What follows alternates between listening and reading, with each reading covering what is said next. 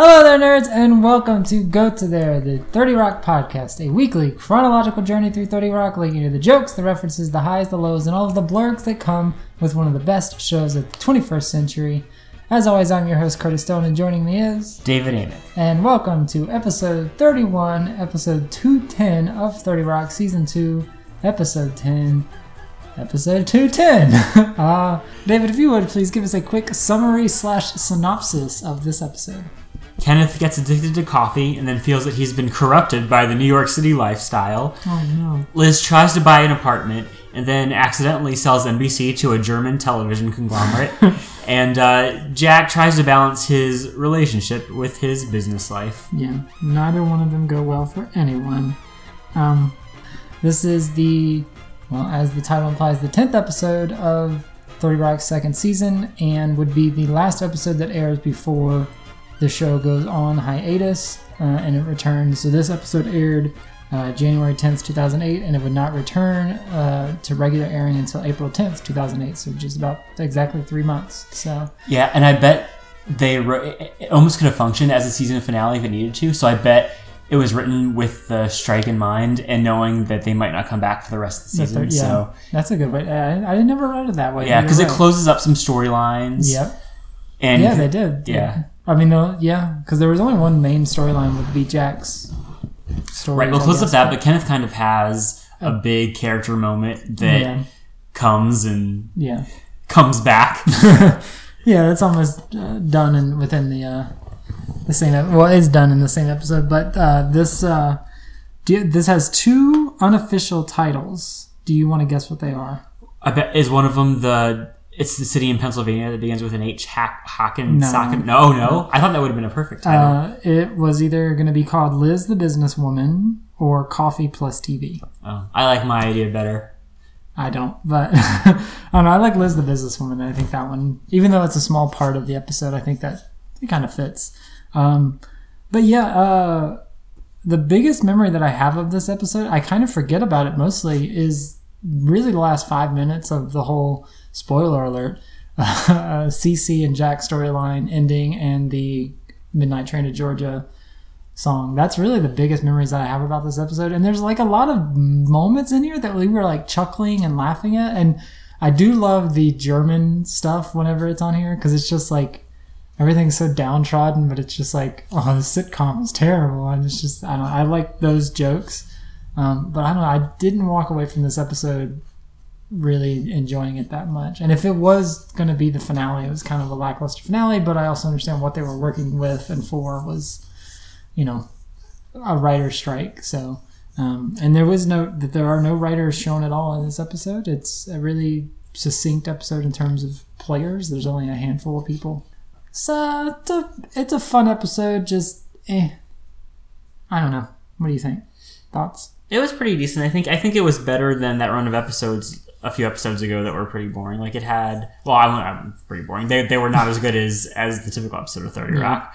There were a lot of good laugh lines and a lot of plot development and character development. So yeah, I liked it. Okay.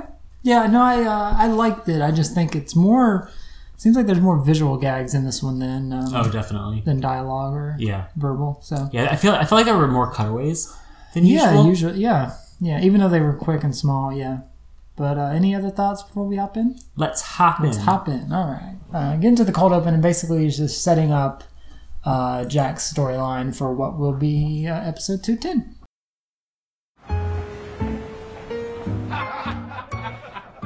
Donaghy will be a moment. He's finishing up with the Germans. The Germans? Huh. Weird that he didn't tell either of you. We're trying to buy the largest cable network in Northern Europe. And if we do that, it'll be huge. What about your huge doo-doo? Der left us this Ergemisch to buy on Sinzergeivic. Cheers. Sir, your 11 o'clock is here. Oh, excellent. Lemon, come on in. Oh, no, see your girlfriend first. No, Liz, please. Jack and I have to have boundaries. I make appointments here in New York. And I work around Cece's schedule in Washington. Mr. Donaghy, what are we doing this evening? There is an 8 o'clock showing of Fred Claus. I feel like there's a little joke there that no one watches C-SPAN, but that's a joke that you could make then that you couldn't really make now, because I feel like more people actually do watch C-SPAN now. Yeah, I think, Did you ever see Fred? I don't have much about C-SPAN, but did you I've ever see never watched it.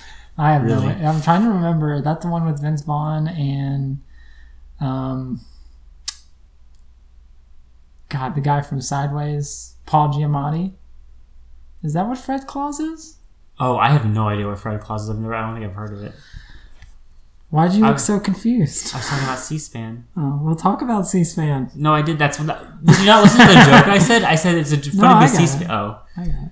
No, I don't have much to say about C-SPAN. No, neither, but I'm saying I think the joke was At the that time. she could ask what his plans were on C-SPAN because no one cares. Like now, people are more into politics and watch Yeah. C-SPAN randomly more, I think. No, yeah, you're absolutely right. I mean, it seems like it's one of those things that's tweeted about all the time Yeah. lately. Yeah, in 2008, it was just like, Oh, it's boring government Yeah. stuff. because Obama was taking over. We didn't need to worry about it. Not yet, not for another year. Because the election was at the end of 2008. Oh, you're right. Yeah. Shit. I'm an idiot. Anyway. Fred Claus. Fred Claus. I have no opinion of that. It just seems like a very squeaky clean movie. I don't know, I've never heard of it. I mean, I think the gist of the synopsis is... Is it Santa Claus's brother, Fred Claus? Yeah, you got it! Paul Giamatti plays Santa. Vince Vaughn is the loser brother, I guess, of the family, and they have to reconnect. It's like one of those corny family holiday movies. That, like, Vince Vaughn was doing Wedding Crashers, and I guess maybe to help his image, he had to do, like, a family movie. I don't know. No interest, and everyone seemed to forgot about it, so let's move on. Okay, well, you were going to help me go over my finances. So I have a checking account. I am 2 payments away from owning my bike. Also, I have a star that my aunt named after me, although that was recently downgraded to a gas giant. So. I booked Gladys Knight onto the show. She's Cece's favorite singer. Okay. And now she's my favorite singer. Love. Lemon. Wanting someone to actually be a part of your life. I've never had that before. Buy real estate. That's the best investment there is. Real estate? No, that's something you do when you're married and you have a family. Sure, wait for that. Your first home will be in the floating city of New Chicago. Sir, your 1110 is here. Cece, I'm terribly sorry that last meeting took forever. I guess I shouldn't be surprised based off what we've learned in the past about Liz's dealings or lack of dealings with financial, but like financing a bike is so That we've funny. never seen her ride, so it's just like, where is her bike at? And- But also just the concept of financing a bike. Right, yeah. It must be Not that very not that a expensive good bike is cheap, but Right. it doesn't cost the same as a car. And I don't know, it's like 2 is such a funny number. Like instead of like 7's not funny, but like say like I'm 2 months away from, or 2 payments away from owning my bike. I don't know, it's a funny joke to land on. Yeah, I don't know. Like I don't know much about real estate. I guess in New York though, you would be doing what she's doing, and you would buy like apartments rather than actual housing, because In Housing Manhattan in itself, Manhattan I mean, a would lot of be- it is high-rise yeah, buildings, so there's not a lot of single-family homes on the island. So, but I mean, also it's insanely expensive. So, of course, if you're a showrunner, I'm sure can afford it, but still. Or I should say, showrunner on a network show, you can probably afford it, but still, it's not cheap. Not very many people can afford to buy real estate in Manhattan, which is why it's basically now lots of millionaires and billionaires and foreign investors buying up space and building high rises and yada yada yada. as we saw in the episode Cleveland. Yes, exactly. We've come full circle. So then we come to the B plot, and then, again, this is a very succinct episode in terms of just, it's 2 stories, it's A and B, and it's, now we come to Kenneth's story, and Tracy rewards the studio with a coffee machine for something he think now might be a dream.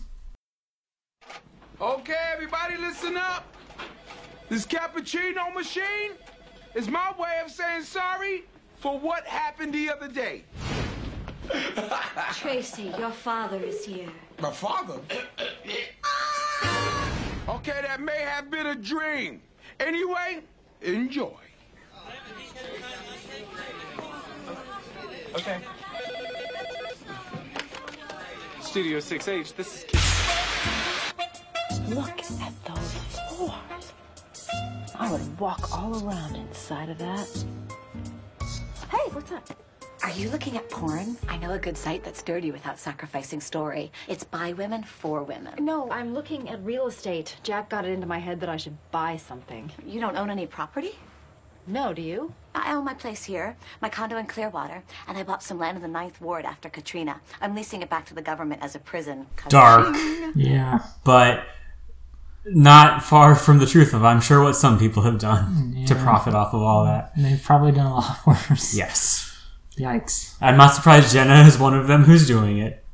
But I don't think she necessarily did it out of, like, she did it on her own. She probably was like, I want to buy real estate. Someone was like, just do this. It sounds like something that she just has a really good financial advisor who suggested she do that. And she was like, okay. And yeah. Because, I mean, her, she mentions here momentarily that, you know, her real estate agent or whomever, he doesn't steer Liz wrong, and like the house that she's, or the place she's trying to buy is nice. So clearly Jenna has someone on her team that is knowledgeable and at least relatively intelligent. Maybe her agent isn't so good about getting her good jobs, but at least her real estate agent is like, yeah, you need a place, I'll find But even Jenna owns real estate, but not Liz. And even Frank. His chicken ranch in Nevada. I gotta get my act together. Even Frank owns that chicken ranch in Nevada. He thought he was buying a whorehouse. Look, if you're serious, I do have a lead. My business manager says he needs cash fast, so he's selling his apartment. It's gorgeous. Okay, I'll check it out. Oh, you're gonna love it.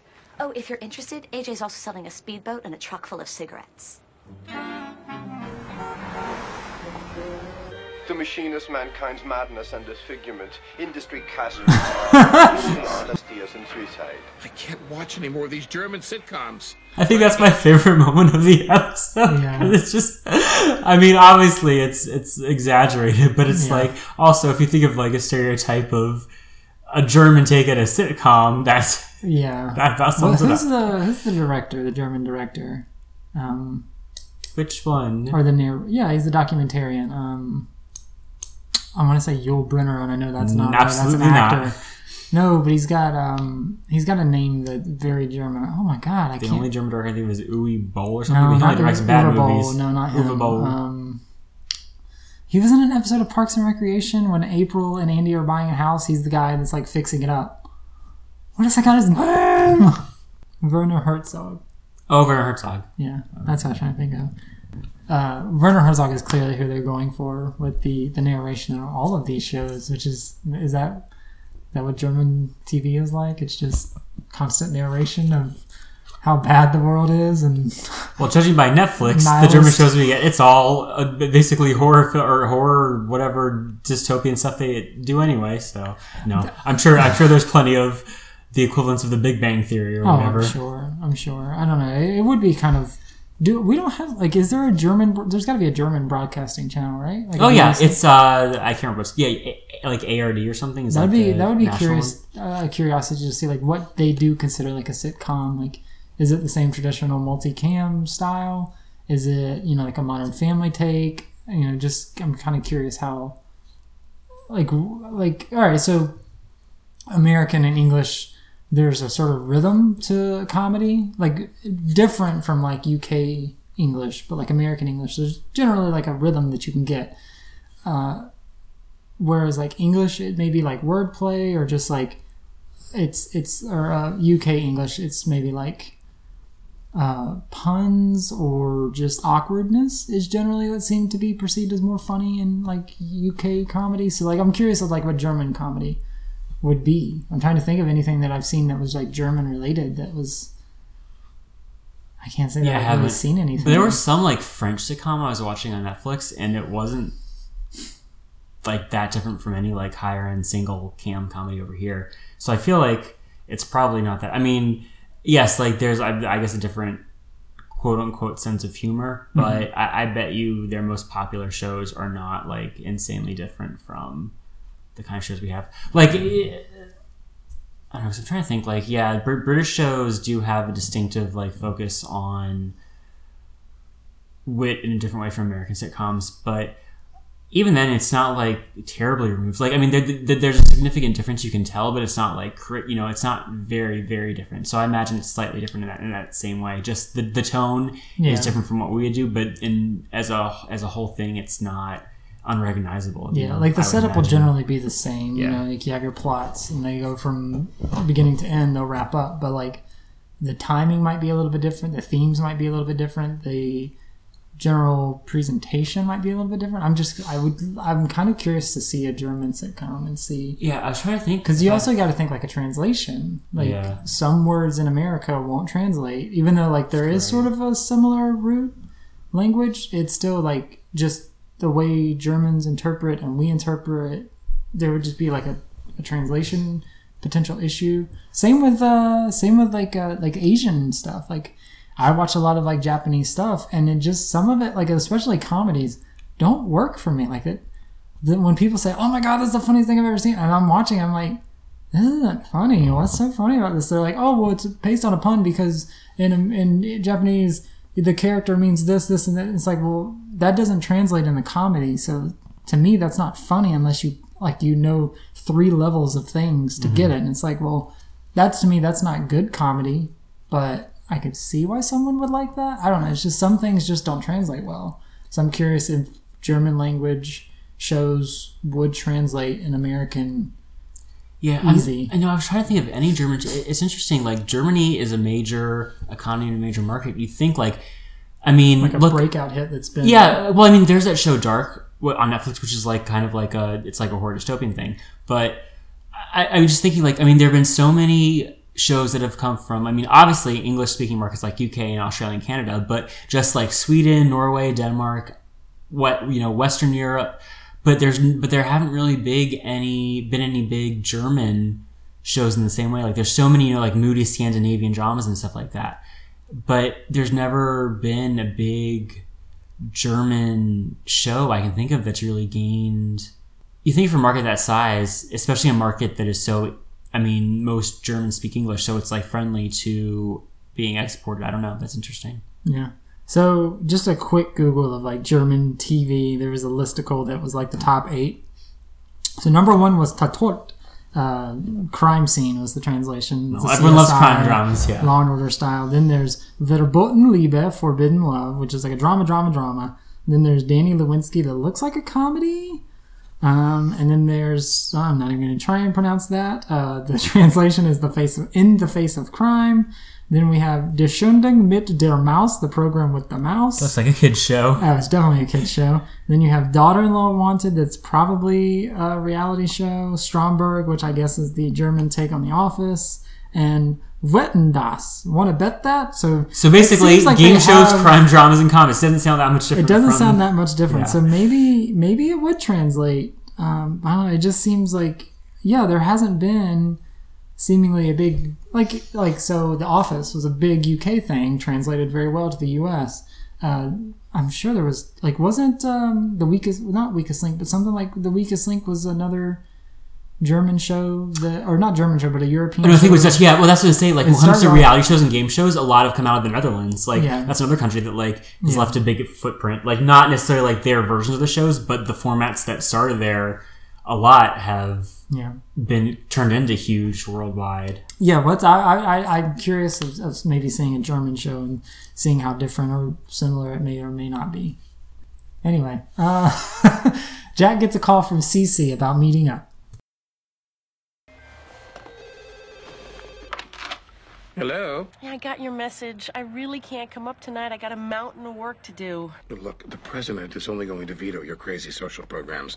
The founding fathers never intended for the poor to live into their 40s. Jack? I know it's my turn, but I'm swamped with this Deutsche Telewelt stuff. If this is gonna work, we gotta meet each other halfway.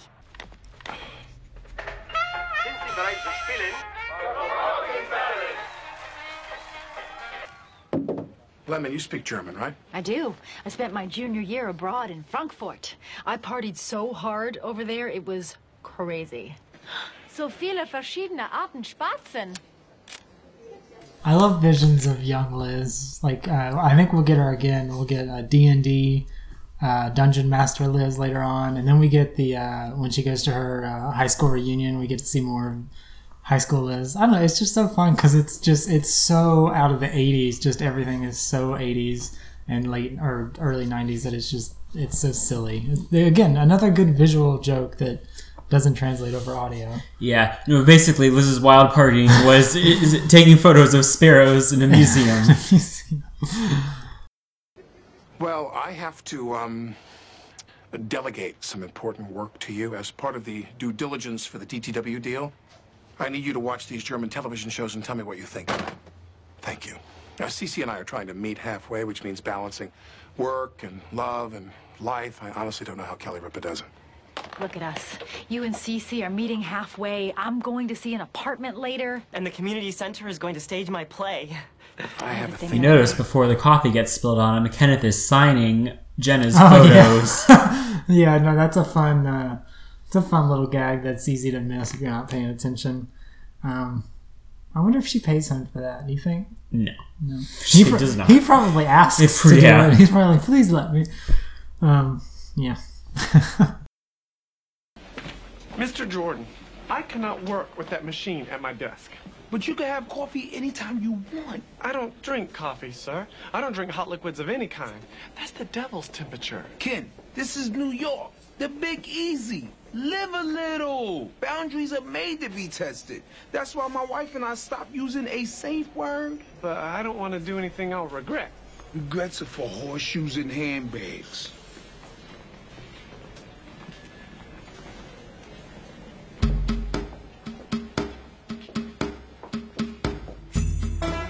Oh, my. So Tracy gets 2 jokes wrong there. Or not jokes, but what would you call Bon it? mots. Sure, if you want to speak French, you pretentious jerk. The Big Easy obviously is Louisiana or New Orleans, and then horseshoes and hand grenades. Yes, regrets are for horseshoes and hand grenades. Or no, regrets for horseshoes and handbags. That's mixing like 3 different aphorisms. There we go. Aphorisms, yeah. There we go. Yeah. What is Kenneth drinking? Because that's not straight coffee, right? Is that like a cappuccino? No, it's a latte. Latte. Yeah. Okay. I don't know anything about coffee. When did you? So you drink coffee? Yes. When did you start? Were you a high school kid drinking coffee? No, it was post college actually. Post college? Yeah. Not even in college? No, not in college. No, because I didn't really. Because I was like, oh, I don't need coffee, stay awake, and then like I just kind of, I don't know, at work a year or two after I started working, I just kind of like there was a big coffee pot that kept in the office, so it was like I had a cup every so often. Then it just I don't know, it just then became a routine, I guess. I mean, I only have like 1 or 2 cups You're right a when I wake slave up. to the bean. Not really. I mean, could you stop? Yeah, I mean, I would have to take caffeine pills for a few days to stave off the headaches, but I could probably wean off of it if I absolutely had to. But there's no point. I mean, like I drink it black with like a packet of Splenda, so it's not like. I mean, as long as you're not loading it up with like lots of sugar and cream, like like a cup of coffee has like 2 calories in it or something. So. Yeah. No, I mean, I have no qualms against coffee. It's fine. I like the smell of it. It's like, to me, it's like beer. Like, that you have to, like, develop a taste for it. Well, you have to, like, not force yourself to drink it, but you have to find what if you're drinking it black with nothing in it, then yes, like, then definitely you would pay attention to what kind of roast. Because, I mean, it's not all coffee's the same. Like, I mean, there's a big difference in taste between, just whatever Folgers you get and, like, a higher quality crafted coffee that, you probably could drink with very little added to it. Yeah. But I mean, it's still like it's a trial thing. You're gonna have to try a whole bunch of stuff to see like what you want. I guess it's like beer too. There's lots of what I mean. Like right, you but can't I mean, just say no. I'm not saying it's a bad thing, but it's like if you start with Budweiser, you're like, oh, Budweiser, this is not good, and you might think this is indicative of all beers, and of course that's not. But then you have to like. There's like a million beers types out there, so you have to like taste a little bit of everything to try and find like what your palate likes. So it's just like. It is a bit of a trial and error, and it's not that that's necessarily like, oh, that can be expensive, because you can pretty much taste just about any beer if you go to a brewery, or not brewery, but bar. You say, hey, let me sample this or that or whatever.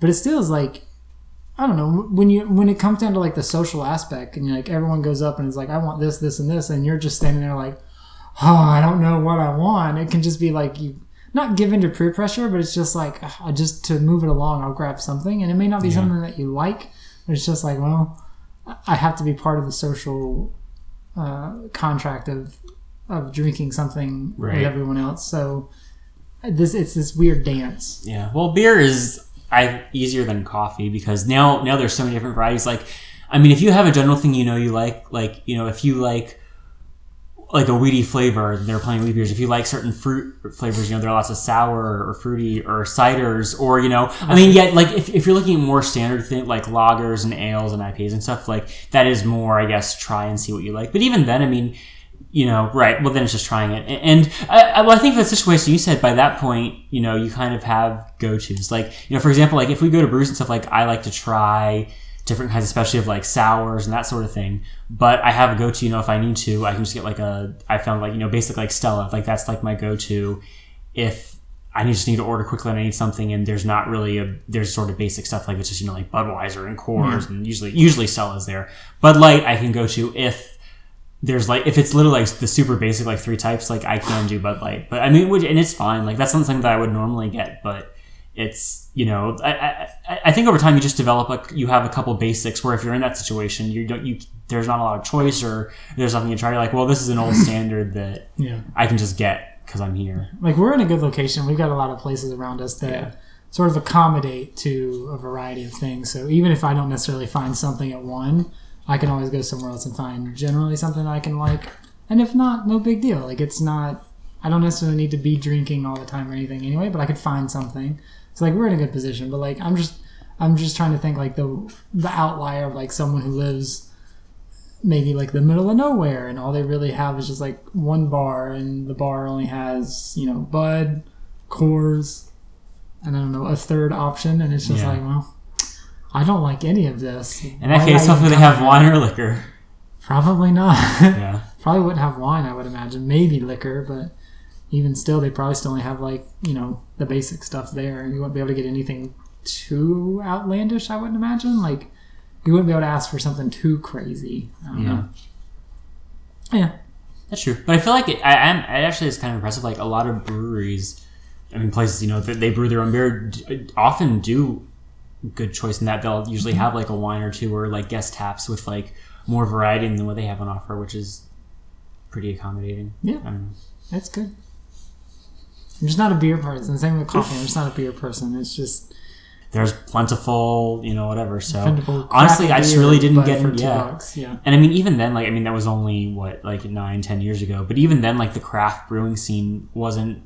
I mean, it was in its infancy, maybe, but it really wasn't. Yeah, but I mean, and not in Charlottesville either. Like, it's been more the past, you know, five to 6-7 years where it's really started to take off. So.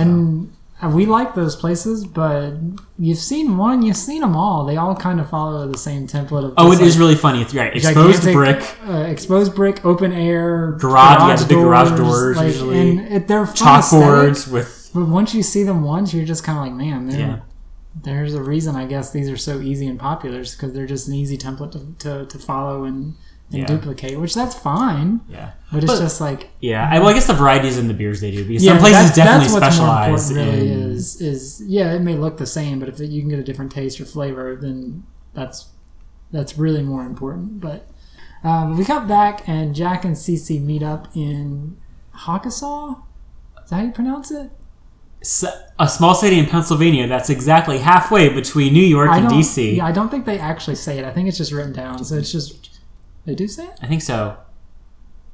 Because I definitely remembered. I just can't remember what it was. I remember getting with an H, and it was... I remember reading... They have it on that note, or that picture, but I don't remember them verbally saying... We'll find out. We will find out, but I don't know.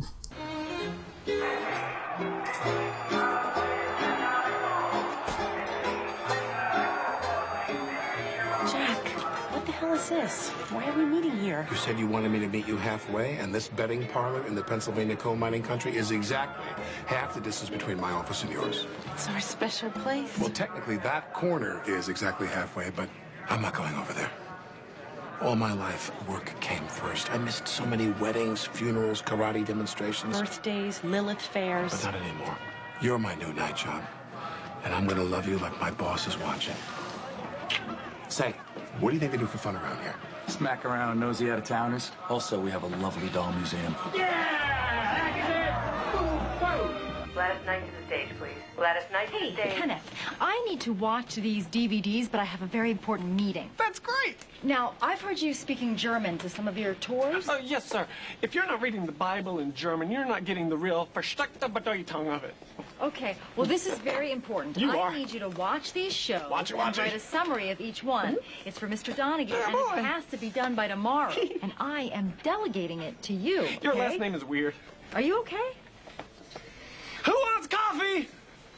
Oh, Kenneth, he's had a taste and He's already out of control. addicted right away. But I always forget this happens, but I like that Liz, not even missing a beat, because she has to do the apartment viewing and talk with the leasing office, has delegated the work to him. And she should have known better, like, just from that instance of, like, oh, this is going to be bad. Like, but, you know, she didn't realize how important it was, and obviously she chose buying an apartment over Jack's, which, I mean, if I were in that position, I'd be like, this isn't my job. I'm not supposed to be doing this. This is way above my pay grade. But I also understand company. No. I couldn't say that I would kowtow to do it for someone else when it's their job. She needs to be serious about her life and buy some real estate. She doesn't have time to watch all these German sitcoms. Seemingly wonderful German shows. But Liz gets to her board meeting. Board meeting? Leasing board. No, her interview. Her interview. So she's put in a bid on the apartment. They accepted it, but they still have a board there that approves anyone who can buy. So she has to have an interview to see if she's suitable. Awkward. And I don't know why I lied to you guys about having read that book. I'm just nervous. Oh. Anyway, I didn't read The Lovely Bones. Did you read that book or see the movie it was based on? Neither. Is that a Peter Jackson thing? No. Sorry. He might have you right. Sorry, I thought you were saying the author, who is Alice Sebold.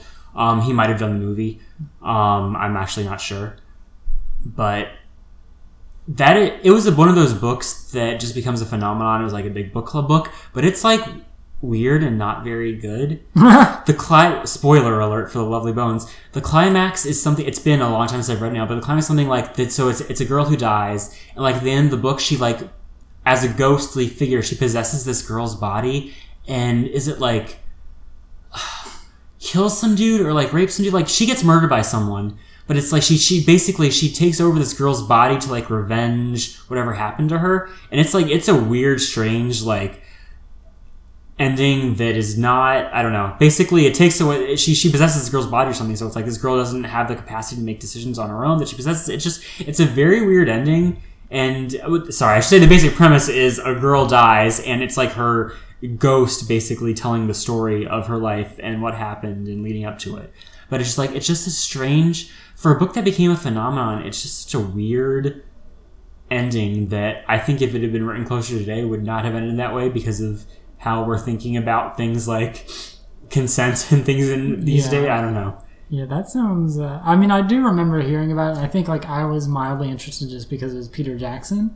But it was, I think, one of those things that just sort of slipped under the radar by the time it was coming out. And then I'd moved on from caring about it anymore. Yeah, I don't think the movie actually did great. Yeah, it doesn't look like it was critically... like, I think Stanley Tucci got an Academy Award nomination for it. I think it was... But it seems like the one review that I've seen about it, they suffered from abrupt shifts between horrific violence and cloying sentimentality, which those are two things that are very weird and hard to balance in a movie. So...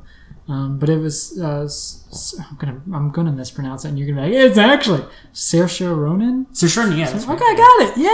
Yay! Yeah, I think it was one of her first films, or at least it probably was like one of her breakout films. Yeah, it was. Yeah, I guess it was roughly on same time as Atonement, but I don't know if it was before or after. Atonement is so good though. Yeah. Also based on a book, but a much better book than Atonement did that style of like questionable content. Or not questionable, it's unquestionable. Rape is never okay. Of like a really weird mystery with a loving drama. God, it's so good. It's just so long. It's like near 3 hours. It's so good though. I haven't read the book. I've only read the book. I haven't seen the movie. And I forget that Benedict Cumberbatch is in that movie. Spoiler alert: he's the rapist. But there's a really good scene in Atonement where James McAvoy, like, it's like a, not D-Day, but it's like a post-war, like a recovery moment. It's just like one of those like one long shot takes of them walking the beach. It's so good because there's so much. It's not simple. Like there's all these pieces moving, and it's like, God, how much work did it take to make sure all of that went perfect for that one shot? How many takes did they take? It's so good. I want to rewatch that scene now.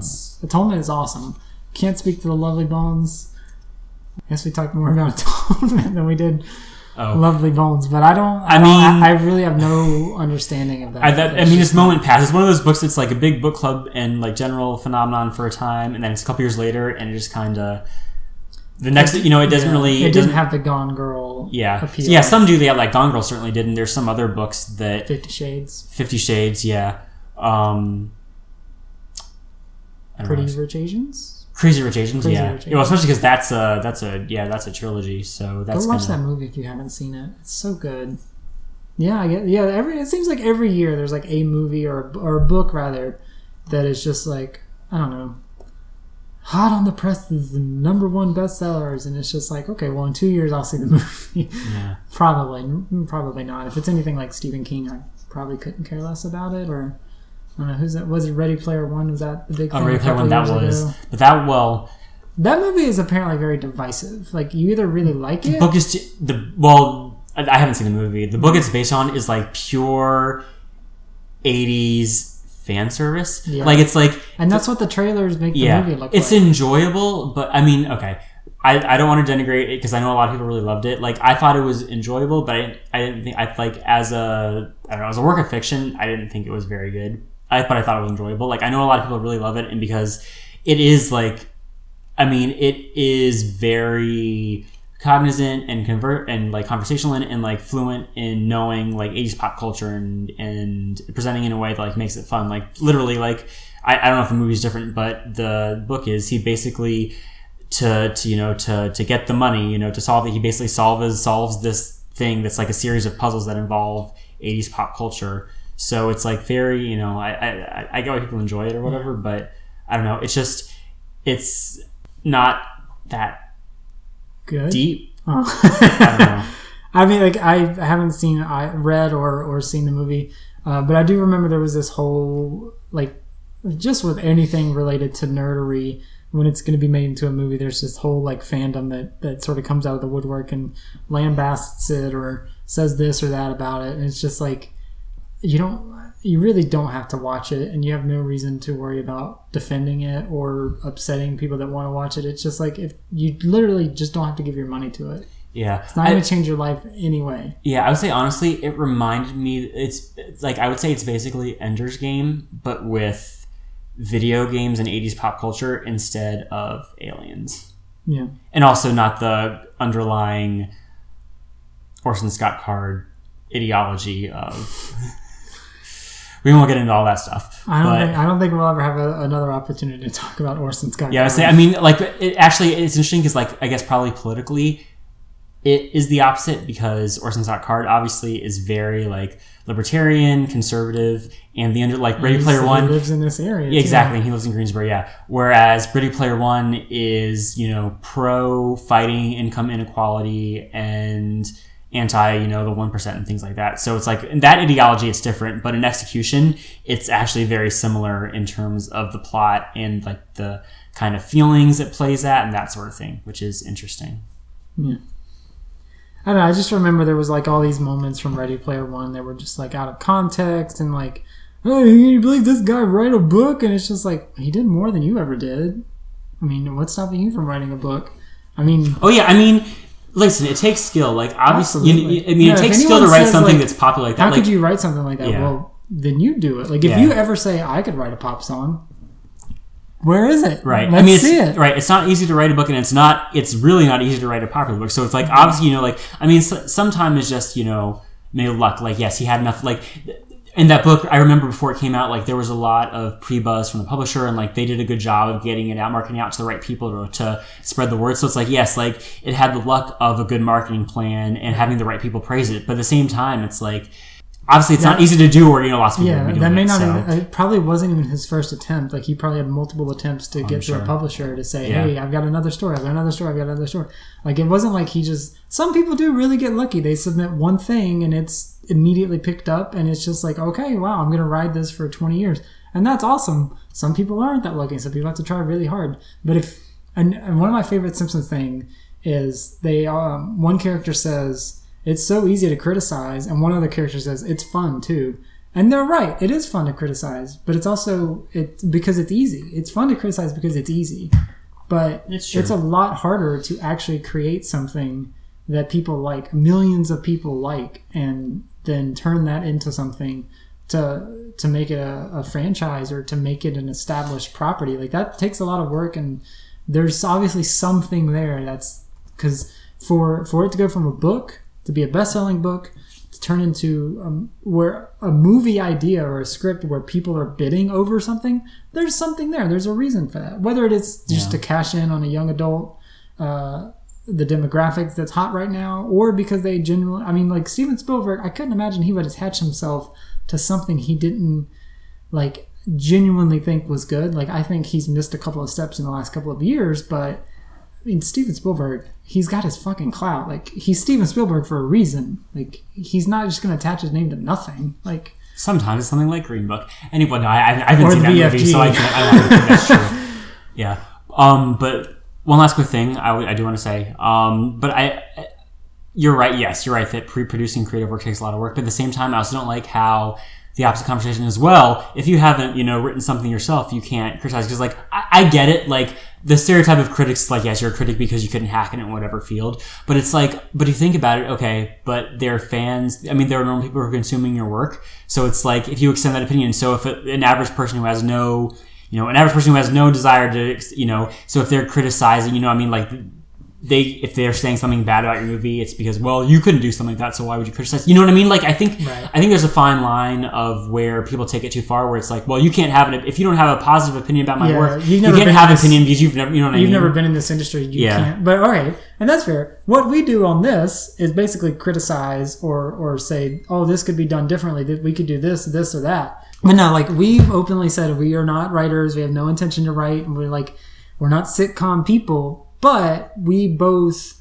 have probably collectively 40 years, but individually probably 20 years of watching TV and watching the same kind of programs that we see the patterns, we see the tropes, we see everything, and what makes a show good, bad, or whatever. So when we started doing this podcast, it wasn't like, oh, we could do this better. No, it wasn't that. It was like, we both liked the show, right? And we wanted to share. People just like why talking we about it. Their opinions. Yeah, and that's all that it is. Fine. So if we criticize, we're not criticizing saying, oh, they could do this better because blah. Like, I know we've often not like, they could have done that a little bit better. They could have done this, but that's just an observation of like, hey, I've seen this done better in a show, done this way, still the same joke, blah blah blah. And again, that's just because we've watched probably 100,000 shows of just the same idea, and that's all. Like, again, well, I mean, right? I mean, it's equally true that people who work within a certain creative field have experience and know, like, there are ways to do certain things in a way that someone who just criticizes what they're doing doesn't. And that is equally true that, I mean, if you watch something, a piece of art, you're going to have opinions on it that you should be able to share. It's like, I think it's just sort of modern fan culture where it's like people have gotten so used to like social media where people just like praise them all the time that it's like, well, if you don't like the thing, you're a hater and, you shouldn't have an opinion because you don't know. And yet, I mean, it's just like, it's been taken to the extreme where it's like, it's just equally true that, yes, like someone who has the experience creating that art knows things in a way that people who don't haven't, but at the same time, like, they can express an opinion and that's okay. And absolutely, you're more than welcome to express any opinion, but that doesn't make it concrete, and it doesn't make it the end all be all opinion. That's what opinions are. Well, I know, but like a lot of people take it, or I said my opinion and it's right, and it's like, well, no, that's your viewpoint though. I mean, it's a whole, my God, there's a whole thing about opinions. It's just, yes, you're absolutely entitled to say 30 Rock is the greatest show of all time. It's not. I mean, that's subjectively, you could. If you think it is, it is. That. Oh my God, we've gone so long. We've gone so long, we've blacked out. How do we get from the lovely bones to the state of modern criticism? I have no idea. No, I know how we got there. It's just funny. So yeah. Oh, geez, that was a rant. So the lovely bones. Lovely bones. Read it or don't read it. Don't. But probably don't read it because trust your opinion. This moment has passed and it's not that great. Anyway. This is empty. So, we have so much in common. we're all white? Funny story, I was on a plane once with Brett Favre's cousin. It says here that you still have an outstanding student loan. Yes, it is outstanding. No, I can explain that. The theater program at my school lost its accreditation, so I thought I didn't have to pay for it anymore. Look, I didn't think I was ready for this, but I am. There's this connection that I feel to the apartment. And I am a great neighbor. Just ask anyone in my building, except Raheem. I turned him into Homeland Security by accident. I love your building. There, I said it. Love. There's something coming out of your nose. You were wrong. Raheem does pop back up. Oh, you're right. But just in a reference. But just in a reference. That doesn't count. No, it counts. It's a fun allegory of like a relationship versus buying an apartment or buying a house. Like clearly she wants to say that to a person, not just to the apartment, but it's the only outlet that she has. But Liz, back at work and checking in with Jenna to see what she should do on the follow-up, Jenna calmly tells her, don't worry about it, they'll contact you. But she has to rush to meet the Germans who are a day earlier and Jack's not back yet. And did you know she was wearing the same outfit she was wearing from the pilot episode? Yeah, well, I knew it was a familiar outfit, but I couldn't remember where it was from. Yeah. When she first met Tracy, and that was the Laura Bush. That's right. Meine Herren, Herr Donaghy ist nicht in die Lage, sich diese Vorkommen zu sorgen, aber Ihre Geschäftsvoraussetzungen sind viel wert zu seinem Herzen. Wir fliegen heute Abend nach Deutschland zurück und müssen die Return verspäten. Es gibt keine Zeit für Ambivalenz. Was ist Ihr englisches Angebot? I think they're gonna walk. Wir haben ein Abkommen? Ja, wir möchten die Firma verkaufen. Wirklich? Verkaufen? Das ist, was wünscht, Herr Donaghy. Super! Oh. What happened? I just bought a German television studio. And we come back and Kenneth, I wouldn't even say it amused, but he's drunk on coffee. He's drunk on coffee, and the source must be taken away to save him. What's happening? Where are they taking her? I'm getting rid of the machine, Ken, for your own good. No. No, please don't do that. Come on. I'll make you feel good. Get a grip. Look at yourself. What's happened to me? You rode the brown serpent. But the important thing is you survived, Ken. No. I made 2 promises to my mother before I left for New York. One, if I found any Mackenzies living up here, I would kill them. And 2, I would not let this city change me. So you had a little bender. It's not just the coffee. I also went to a PG-13 movie. I bought a pair of sunglasses. I tried a Jewish donut.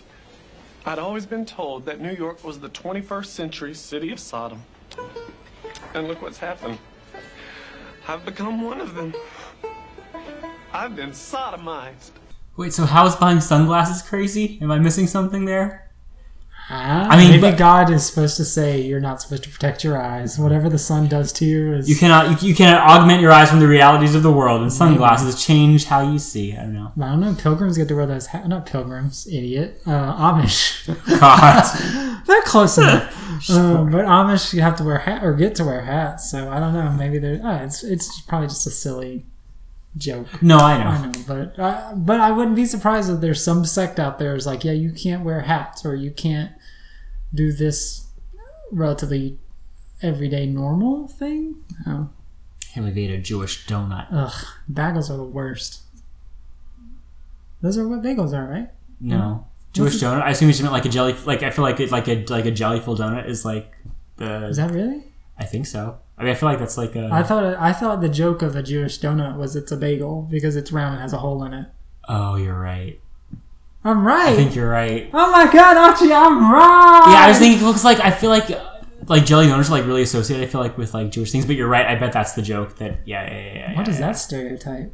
I don't know. I just feel like it's a thing. Jews are we're always having jelly donuts. Anyway. Now you're always having bagels and No, knishes. you're definitely right. That's definitely a joke. Wow. Good job. I did it!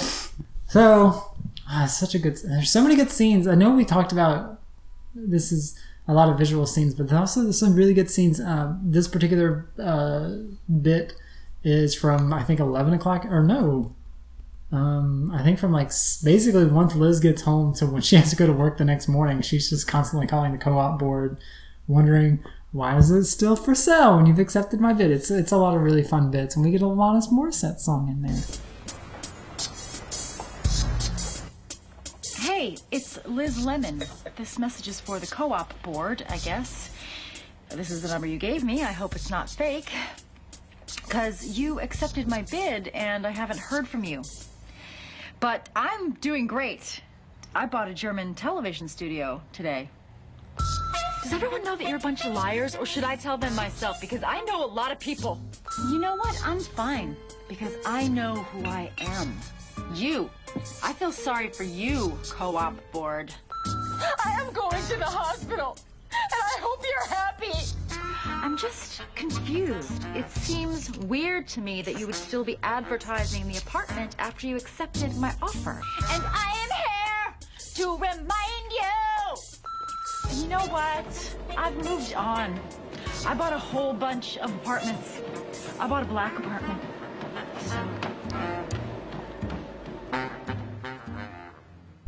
That last joke, I get it, and I don't know, I probably thought it was funny back then, but like now it's just, I don't know, it's such a hacky joke to use. And again, we're continuing with the whole like dating allegory metaphors of, you know, Liz being offended that she hasn't been called back or whatever.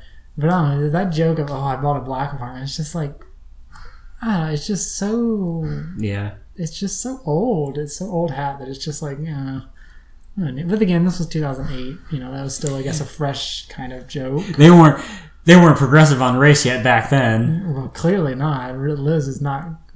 But the first bit of that scene of like, yeah, this is the number you gave me. I hope it's not fake. I never explicitly said that, but I have, like, when I was doing like the OkCupid and Tinder dating stuff. We would message on the apps, and then, you know, occasionally we might exchange numbers later on. And there was one instance where we went out on a date, and, you know, like I was contacting to like, hey, is there going to be like a second date? No response. And I was like, wah, wah. And I was like, well, that sucks. But then, like, I don't know, I guess frustration ultimately led me to like, hey, so what's going on? Like, I mean, it was really bad. It was really bad. Lord. I'm not saying it I hope was you didn't call up and start singing Alanis Morissette. No. I never called anyone. It was all text. But I was just like, because my mindset is like, hey, I have no problem never talking to you again. But like, I need closure. No. It's not even closure. It's like just clarification. Like, hey, so did I say or do something wrong? Can you please give me feedback? Yeah, exactly. No. That's not funny. It's not funny because it's like, yes, you want that because that's how you're going to grow and be better down the line. Like, that makes sense to me. That's not silly. What could I have done better on our date? Exactly. Like, no, if I said or did something wrong, like, hey, let me know so I know not to do it with the next person. How's that funny? That's a logical question to ask somebody. Don't you ask that with a partner? You say, hey, did I do something wrong? And they say, yeah, you did this. Don't do this again. Yeah, but if you go on a date and they don't respond, you ask them for a second date and he's there honest, you're going to say, could you please give me feedback on what I can do better on future dates? Why would it be easier for a stranger to tell you that? Like, hey, yeah, you'll never see me again, so here's what you can and cannot do. I'm sorry. If you went to and they texted you for what can I do better, you would... Yes! Like, if you did something that was like, yeah, there's a reason I'm not contacting you, I'd be like, yeah, well, you know... You said this. You maybe did this. Like it's just the acceptable response not criticism. It's just feedback. No, the feedback is that obviously in a perfect it just world didn't is connect. What I'm hoping for, but just say that.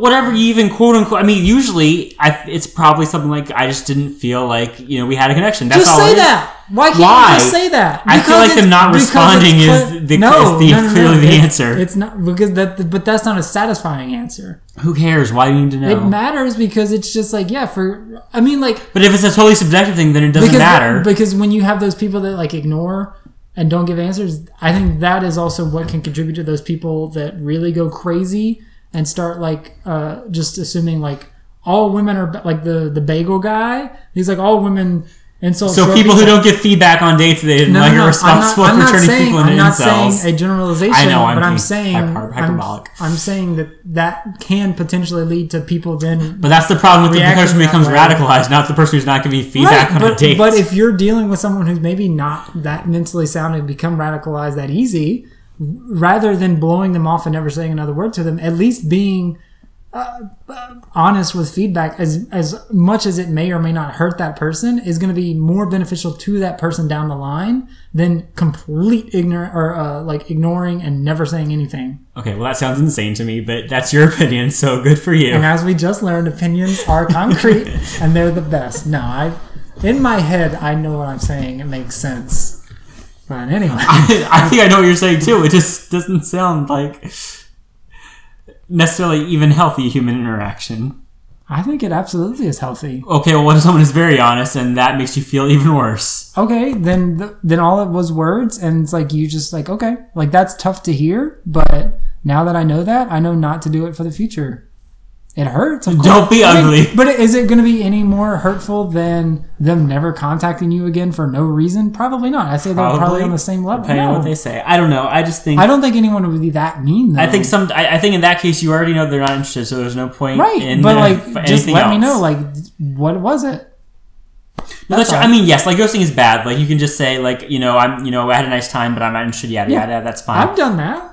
Yes. I did it. I was like, right. Hey, I don't think this is going to work out. But that's fine. You don't, I mean, I don't know, but you don't need feedback on what you did or I don't think it needs to, I don't think I said this. I don't think it needs to be a requirement, but I think like if someone asks you and you want to provide that information, I think that's better than just ghosting and never talking to that person again. I think just anything is better than nothing, but I guess I'm in the minority on that. So, and I know I'm in the minority on that. I know like there are I mean, not just men, but I know women have a way worse time on dating sites than men ever will.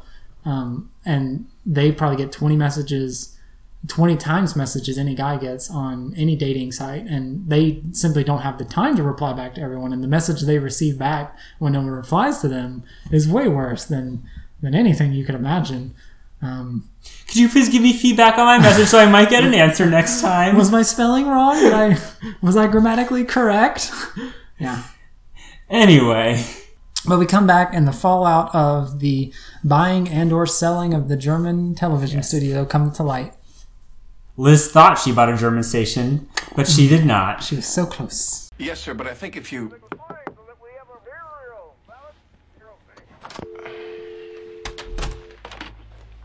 Lemon, how do you say buy and sell in German? Verkaufen and kaufen. So close. Other way around. Oh, yeah. I always got confused by that. Blurg. Yes. Blurg. But it's a misunderstanding. Perfect. I'll just tell Don Geist that I let a subordinate with an unaccredited theater tech degree do a $1 billion handshake deal while my girlfriend and I showered together at a Red Roof Inn. Oh, boy. I'm sorry. No, Lemon, it's my fault. I lied to you. About what? All this time I've been telling you that we can have it all. Success and happiness, the big office and true love. Wait, we can't? No. Because they both require everything of you. You have to choose. So which are you going to choose?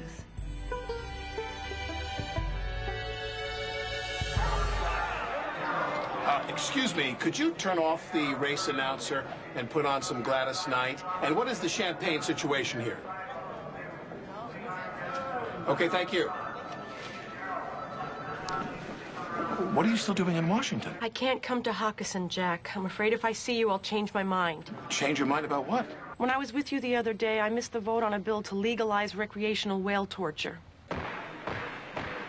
And the very subtle joke there was says the sponsoring the bill were Lott Spector, who are Trent Lott and Arlen Spector, who are, well, I mean, I guess legendary right? Southern senators who, let's just say, they were very important in their party and advanced a lot of legislation and were big leaders, but were also not the best. Was Trent Lott the open racist? Yes. Yeah. I mean, both Lott and Spector, Warren Spector? Or no, Arlen Spector, yeah. Warren Buffett, I mean, a lot, both just not great when it comes to racial things. Who was the guy in racial progress? Maybe it was Trent Lott. Wasn't there like some other old guy on the Supreme Court that was openly racist around this time?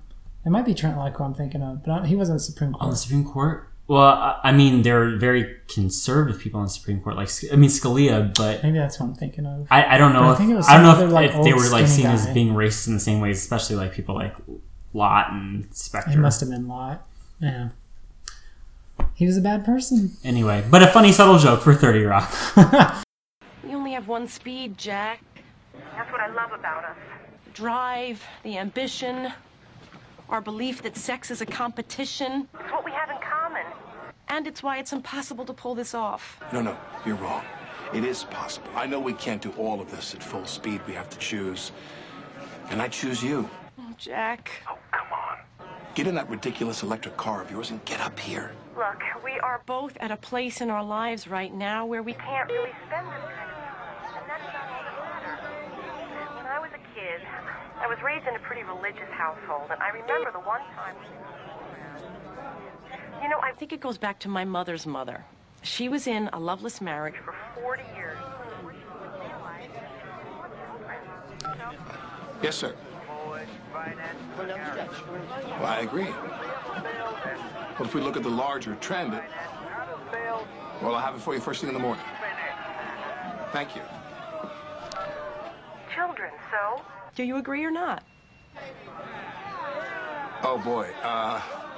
When you think about it, there's really no answer. Did you take another call while I was talking? Yes, but never forgetting that you were on the other line. For whatever it's worth, Cece, I do love you. Me too. But we can't do this. Maybe in another life we'll get it right. Sure. In another life. Sad. He was going to propose. Was he going to propose? Probably. Well, he had bringing the flowers and he had the champagne situation and Gladys Knight playing, so That's I true. mean... Probably would have. I assume. I guess like we never saw like a ring case or whatever. Yeah. So we come to the finale and we're gonna play just the setup, and then once we're done wrapping up, then we'll actually play the entire song because the song's actually really good. Man, I love Midnight Train to Georgia. It's such a good song, so good. So we come to the end, and basically the song helps wraps up everybody's story, and it'll happen in the song, so we should probably talk about it now. But the line that Jack gives to Liz about, you had the same situation basically at the end of last season, which would have been, if this was going to be the finale, would have been perfect mirror of, you chose career over Floyd. It's like, oh, that's a pretty good line. Good line, guys. Mr. Jordan, I just wanted to thank you for everything that you've done for me. It's been an honor being your friend and learning about the non-reproductive aspects of human sexuality from you. But this is goodbye. I let my mama down, and I'm going back to Georgia. What? No, you can't leave, kid. Who's gonna help me tell white people apart? And what about our tickets to Spam-A-Lot? And who will be my wingman at speed dating? Oh, Grizz. I'll miss you most of all. That's a Wizard of Oz reference. Oh, Tin Man, I'll miss you. Yeah, I think so, yeah. Also, all that Gladys Knight talk was a big foreshadowing of the final number. I remember the first time watching it, I was like, man, they keep name dropping Gladys Knight. Is she actually going to be in this? And I think it could have been one of those things where like they really wanted to get her on and they weren't sure she could actually come. Yeah, I wasn't expecting her to actually, and she pops up right at the end for a line. She doesn't do anything outside of just having like a quick cameo. She doesn't sing or anything, but yeah, like for her to actually come on for 5 seconds of screen time, it's like, you go, Gladys Knight. After they finish singing her song. So again, we'll play the song because it literally leads right into the credits at the end of the episode. But that's episode 210. Episode 210. We talked about Lovely Bones and the ideas of opinions and the idea that you should get feedback after a blind date or any sort of date, or should not. You should. I think that's where we landed on that. It's where you landed, but it's also where you started. It's where I stand. I don't know. No growth, no character growth. Talking about this episode, like I think I like it more than I did just watching it or better memories of it. But I know by the next time I come around watching 30 Rock, inevitably it'll still be one of those episodes I'm just like, oh yeah, it has the Midnight Train to Georgia bit, and everything else is kind of like, okay, like it's a good episode. And if this was indeed going to be the finale, even though like, you know, this does look like, oh no, Kenneth is gone and he's not going to return. Obviously he comes back at the end of the episode, but it would have been a good finale for the second season. But I think what we've got coming up is we return with the next episode is an all-time classic, which MILF Island. I think might be one of the best episodes of the season, if not of the entire show. But before we get into that, let's finish wrapping up talking about this one. Any final thoughts we have on episode 210? I learned that Jewish donuts are bagels. I'm not 100% sure. I think you're right. I'm pretty sure you're right. I'm pretty sure you're right because it sounds like I feel like the jelly donut thing is like a niche thing, and I'm not making it up that Jewish people really like jelly donuts, but I might be overestimating how much is known as a Jewish thing. So you're probably right about that. That's got to be the joke. Actually, we might be both right. I think in the instance of what Kenneth is saying, he may be referring to a bagel, but in Israel they have something called a Sufganiyot. Oh, so Sufganiyot. Which is a round jelly donut eaten in Israel and around the Jewish festival of Hanukkah. It's a donut deep fried. I know that. So maybe that's what he's referring to. But I'm pretty sure it just seems like because like New York has bagels and Kenneth is a guy not from New York, it just seems like bagel is what they're trying to say. Well, that's got to be because right. If you're Sufganiyot, yeah, you're right. Yeah. But if you're just right, but if you're a normal person, like I guess bagels are associated as being a Jewish thing. Like you would necessarily think of bagels more than jelly donuts. So maybe it's a smarter joke than I'm. Maybe it's a double entendre and it's whatever either interpretation. No, it's right. But I'm pretty sure it's the bagel thing. Yeah. Any other thoughts? Nope. Aside from what we learned, all right. This episode did get an Emmy nomination for. Best sound or outstanding sound mixing for a comedy/drama in the half-hour and/or animation section. So probably because I thought I heard Edie Falco got nominated for this one, but I could be wrong about that. Yeah, I've heard that it was sound mixing that usually like at the Oscars that's where the musicals get nominated. So I bet it's because of the number at the end. That's it's why. A good number. They do a good job with it. And there's a moment, and I can't figure it out. Well, there's two moments. There's one when Tracy, Grizz, and .com start singing, where they walk off screen and the camera cuts to these two dancers eating donuts, and they look like dejected or donuts or Jewish donuts. Maybe a little bit of both. No, they bite straight in. So that would be a weird way to eat a bagel. But again, you do you. It's such a weird scene. Like I can't figure out why they focus so much on that, and then. When they come back and they start singing again and Jenna pops in and she basically takes over, Tracy just has this look on his face. He's like, he's just so mad that she's stepped in, but he doesn't do anything. Like he still keeps singing. But it's so weird. I can't figure it out because no one else, like Grizz.com don't look mad at her.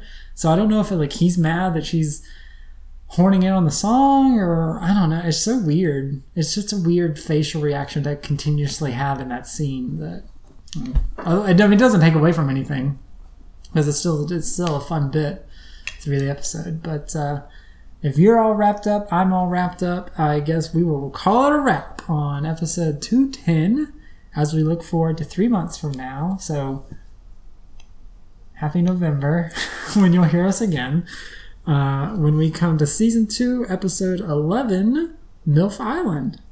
So if you like what we're doing, you can. Like us, review us, rate us, and all that fun stuff on Apple Podcasts. And if you like what we're doing, you can donate to our coffee, ko-fi.com/go to there. And we will see you next time. David takes out. See you next time.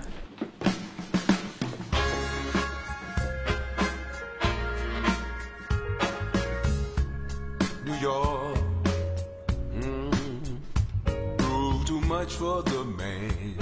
Too much for the man. He couldn't make it. So he's leaving the life he's come to know. He's leaving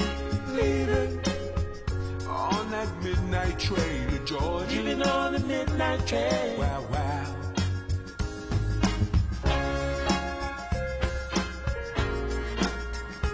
Liz. The board. Hi. You look good. Thank you. So do you. Liz, this is Charlotte. She's buying the apartment. Congratulations. If you blow out the kitchen wall, you can make a very nice breakfast nook.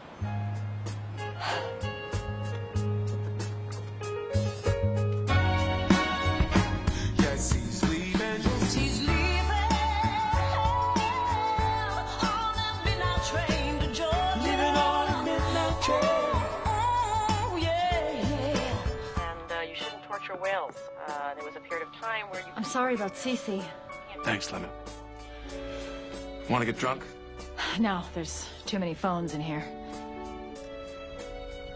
You should have gone for it, you know? You made the same choice that Cece and I did. You chose your career over Floyd. My world, her world. His world, our world. Mine and his alone. I've got to go. I've got to go. On that midnight train. On a boat. On a boat. On a boat. On a midnight train. I missed it. You missed it. I missed that midnight train to Georgia. Missed that midnight train. Woo-hoo. There's an 11:45, and I was misinformed about the time. Misinformed about the time. Didn't even get to stand in line. Yeah, I missed it. We missed the midnight train to Georgia.